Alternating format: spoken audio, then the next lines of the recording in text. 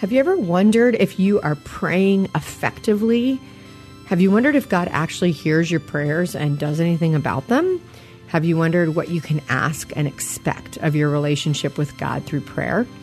Today, we're going to take a look at what the honest prayer of David found in Psalm 40 can teach us about our own honest prayers.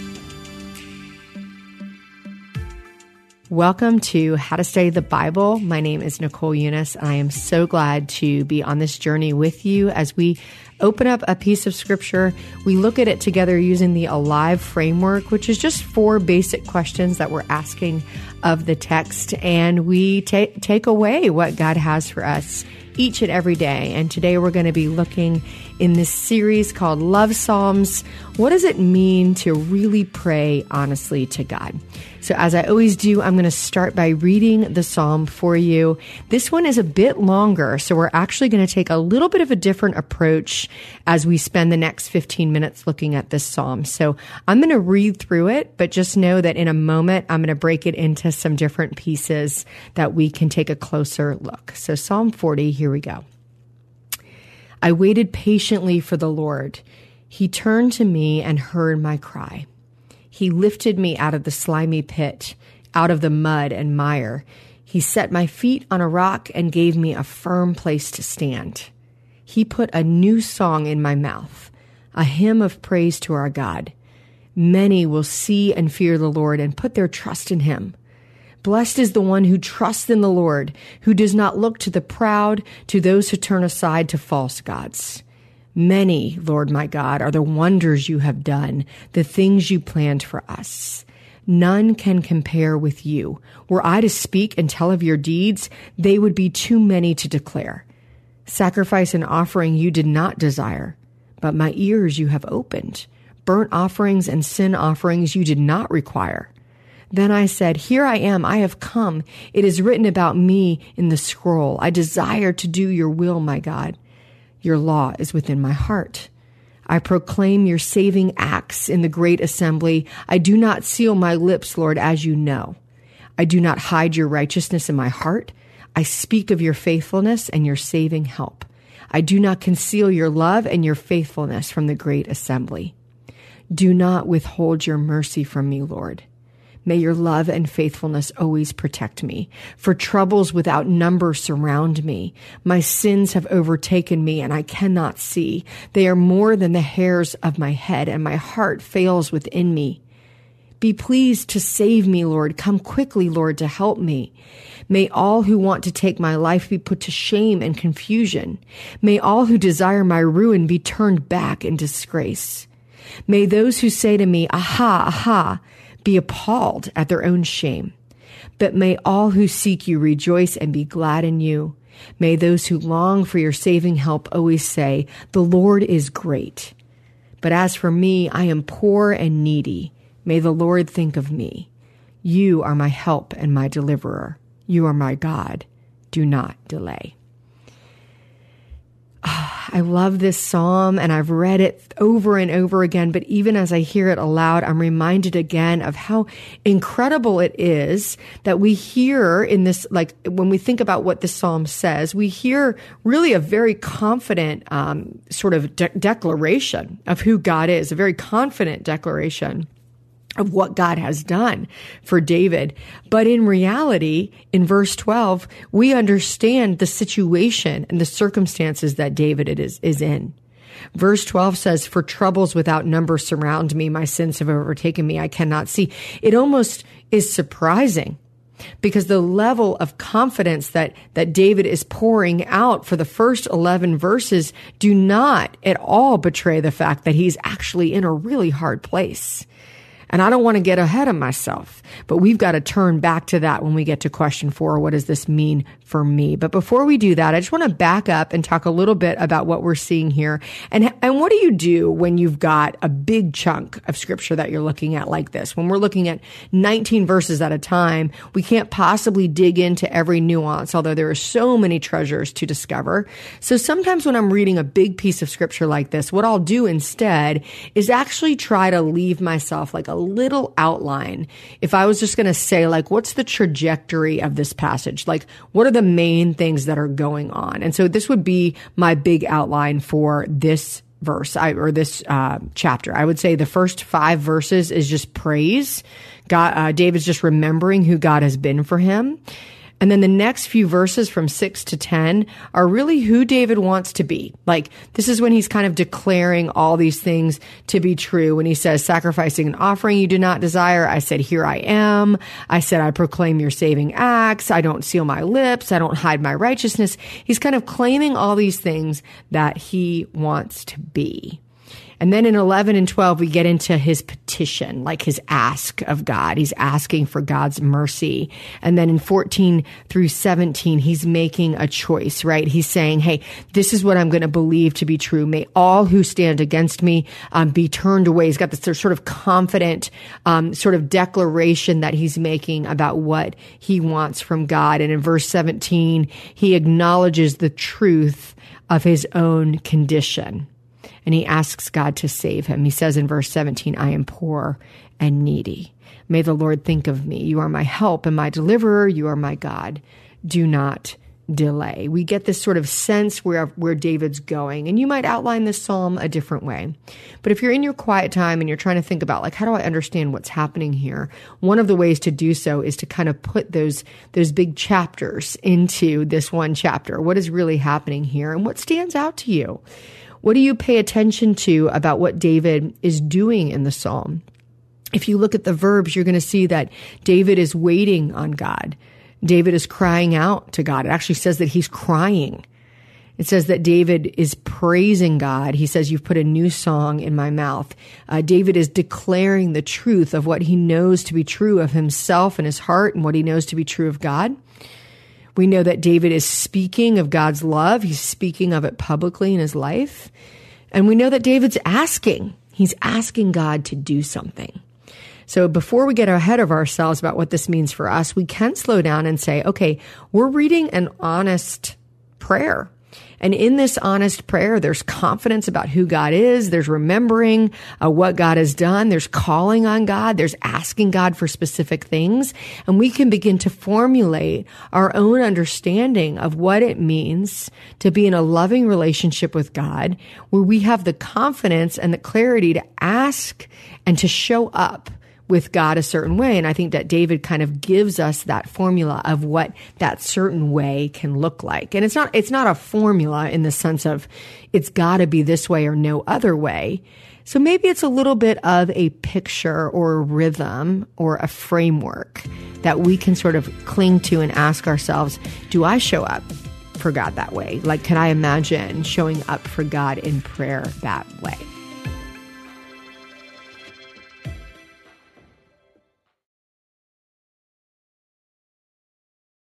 The second question that we ask in the Alive method is, what's the backstory? Is there anything that we want to know about this psalm before we get started? And we do that by reading our study notes and checking out what's been left here for us. And one of them that is so obvious, but we often skip over it in the Psalms, is that it says that this Psalm 40 is for the choir director. So we understand that this psalm was actually meant to be sung, and it was meant to be sung in a group. But what's interesting about this psalm is that it feels like a very personal prayer. Yet this personal prayer, we know, was applied publicly. What an interesting thing to know, that even though it has personal tones, it's also meant to be used for a group. Another little note from the backstory is that we've got a verse within this psalm that actually calls forward, and we see it again in Hebrews 10. One of the ways that we know that is by looking at our cross references, which will tell us where else this content, these words, or even this full verse might show up in Scripture. And the place that shows up for us is in Hebrews 10, which is fascinating because it allows us to sort of reframe what this psalm might be about beyond what it meant in the moment that it was written. And it actually says in Hebrews 10, verse 5, therefore, when Christ came into the world, he said, Sacrifice and offering you did not desire, but a body you prepared for me. With burnt offerings and sin offerings you were not pleased. And I said, here I am. It is written about me in the scroll. I have come to do your will, my God. So one of the things that we want to know wherever we're reading in Scripture is that the big story of Scripture always points back to Jesus. It always points back to Jesus and his work. Jesus Christ is the central figure of our faith. His life, his death, his resurrection is what we believe. And we're able to interpret the rest of Scripture through that reality. But I just love when this happens. When a psalm that was written by David, meant to be sung in the Old Testament, that David wrote probably thinking it was just about himself, is actually repurposed for use by Jesus Christ. That even in the words, it was inspired to mean more than what it even meant in the time that it was written. And surely David didn't fully understand what all that would mean. But if you've come across a piece of art, or even, this is like sort of a simple analogy, but if you think about certain songs that never seem to get old, like they're timeless.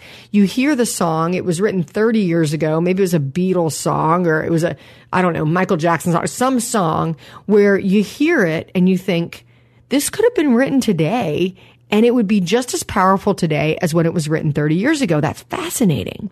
Sometimes there is art or illumination that I think is just a pale picture of the truth of the inspiration of God's word. That God's word, in the moment that it was written, can be inspired. All of it's inspired, but that it can mean so much more than even what the original writer might have known it was intended to mean. And when we look at the backstory and we understand, wow, this psalm isn't just about this moment. It's not just about a personal prayer, but it's also pointing to our Savior, Jesus Christ, pointing ahead to the book of Hebrews, where we hear these same words repeated. This is such a powerful moment of like, oh, yes, this is a big learning that we want to pick up. Another thing we might want to look at that we kind of get this cross reference is right at the end in verse 17, when David sort of ends this psalm by saying, I am poor and needy. And that reminds me of the Beatitudes, when Jesus in Matthew 5, 6, and 7 is giving his Sermon on the Mount, and he opens the sermon saying, blessed are the poor. Now, obviously, this has to be about more than the money in your bank account, because David was not just poor in finances. He was poor in spirit. In this psalm, he's clearly poor in spirit. He's not poor in provision.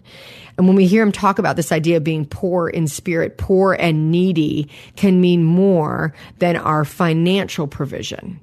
And when Jesus says, blessed are the poor in spirit, it's this idea that we have come to the end of ourselves, that we're able to acknowledge our deep need for a love and a power that is far beyond our own strength. And that when Jesus says, blessed are you, when you are poor in spirit, here we see this beautiful connection to these words from the psalm that are then repeated by our Lord Jesus Christ and connected to our own experience of what it means to actually come to the end of ourselves and to petition God to meet us with his mercy. I have so many more things I could say about the backstory, but we're going to stop there because this is a short podcast. So the third question is, what does it mean? What are the principles contained within this psalm? I mean, the first and easiest one to grasp is we do have a framework for what it looks like to come to God in an honest prayer. And I think particularly one thing that might be missing from our prayer life is what these first 11 verses sort of represent, which is remembering who God is and what he's done and calling on the promises of God with confidence, even when we are in a place of trouble. And I don't know about you, but when I'm in a place of trouble, my instinctual response is not to praise God for what he's already done. I want to lay out my troubles to him, and I want to rehearse my worries, and I want to rehash my frustrations.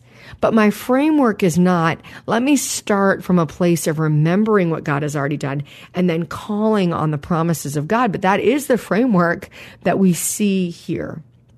I think one of the principles that we might be able to write down that we can grab from Psalm 40 is that to praise is to remember. To praise God is to remember, to actually call back. Remember how the psalm opens when David is saying, I waited patiently for the Lord. He turned to me and heard my cry. He lifted me up.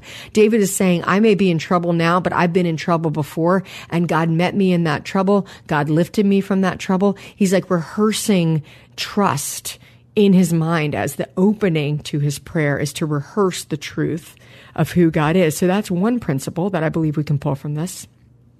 The second is this, and this is kind of a theory that we can work with. Like, is this true? Do we see this backed up in other places in Scripture? And here's a working theory that I have from Psalm 40, that the attitude of the heart is more important than any other offering.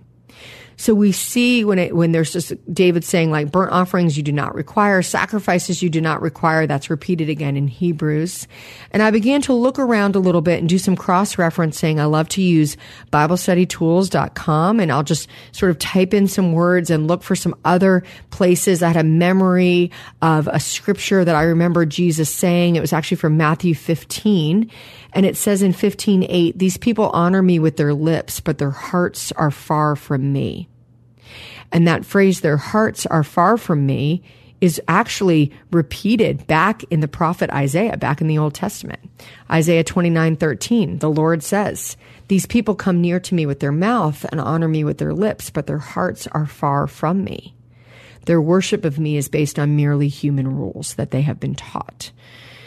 So I think a principle that we could apply, a working principle that we see in other places in Scripture that Jesus himself repeats, is that the attitude of our heart is more important than any other offering that we could bring God. So what does this mean for me? I think we have a confidence in prayer in the framework that is provided in Psalm 40, that we remember who God is, that we praise God for who he is, that we recall promises and things that we know to be true about God, and then we ask. Then we repeat and we're honest about where we really are, and we ask God with humility to show up in our life. What a powerful thing to take with us is even right now, as you're listening to this podcast, as you're thinking about your worries, about your frustrations, about the places that you feel stuck or limited, that God's given us a framework, and that framework starts with like majority praising and remembering. I think that one of the ways that we begin to really trust God is by praising and remembering even when we're in trouble. That there's a trust that we are cultivating with God, that he is at work, that he has not forgotten us, that he is close.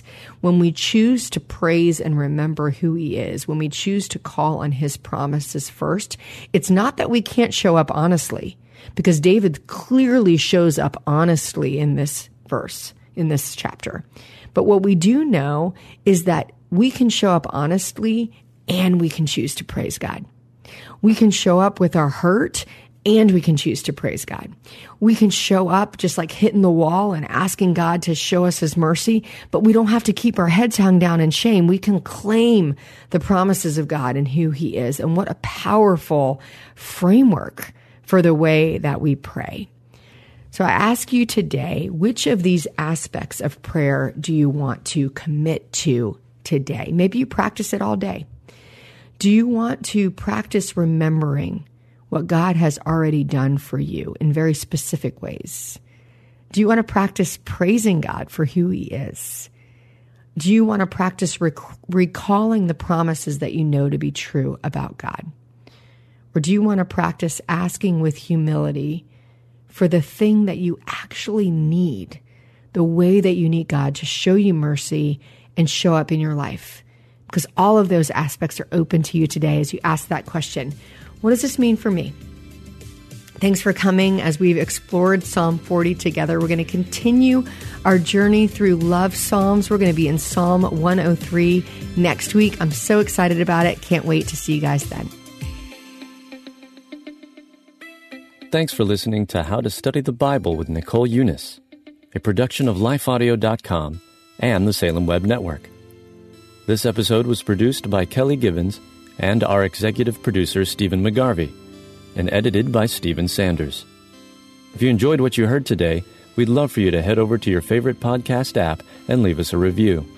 It really does help people find us. To learn more about Nicole, you can check out her website at NicoleEunice.com.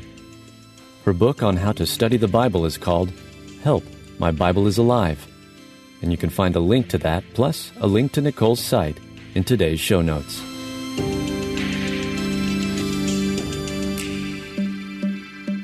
The content we feed our minds will eventually show up in our lives. If we feed our minds the lies and confusion of this world, our lives will begin to reflect worldliness. But if we feed our minds the truth of the gospel, our lives will start to reflect the heart and character of Jesus. I'm John Stange, and each week I host the Dwell on These Things podcast, where we take a deep look at the Word of God and learn what it means to apply it to our lives. We don't skip difficult passages, and we don't gloss over the truth. If you're looking for a show that will put your mind in a better place and help you understand God's Word with more clarity, you can listen to the Dwell on These Things podcast at lifeaudio.com or on your favorite podcasting app.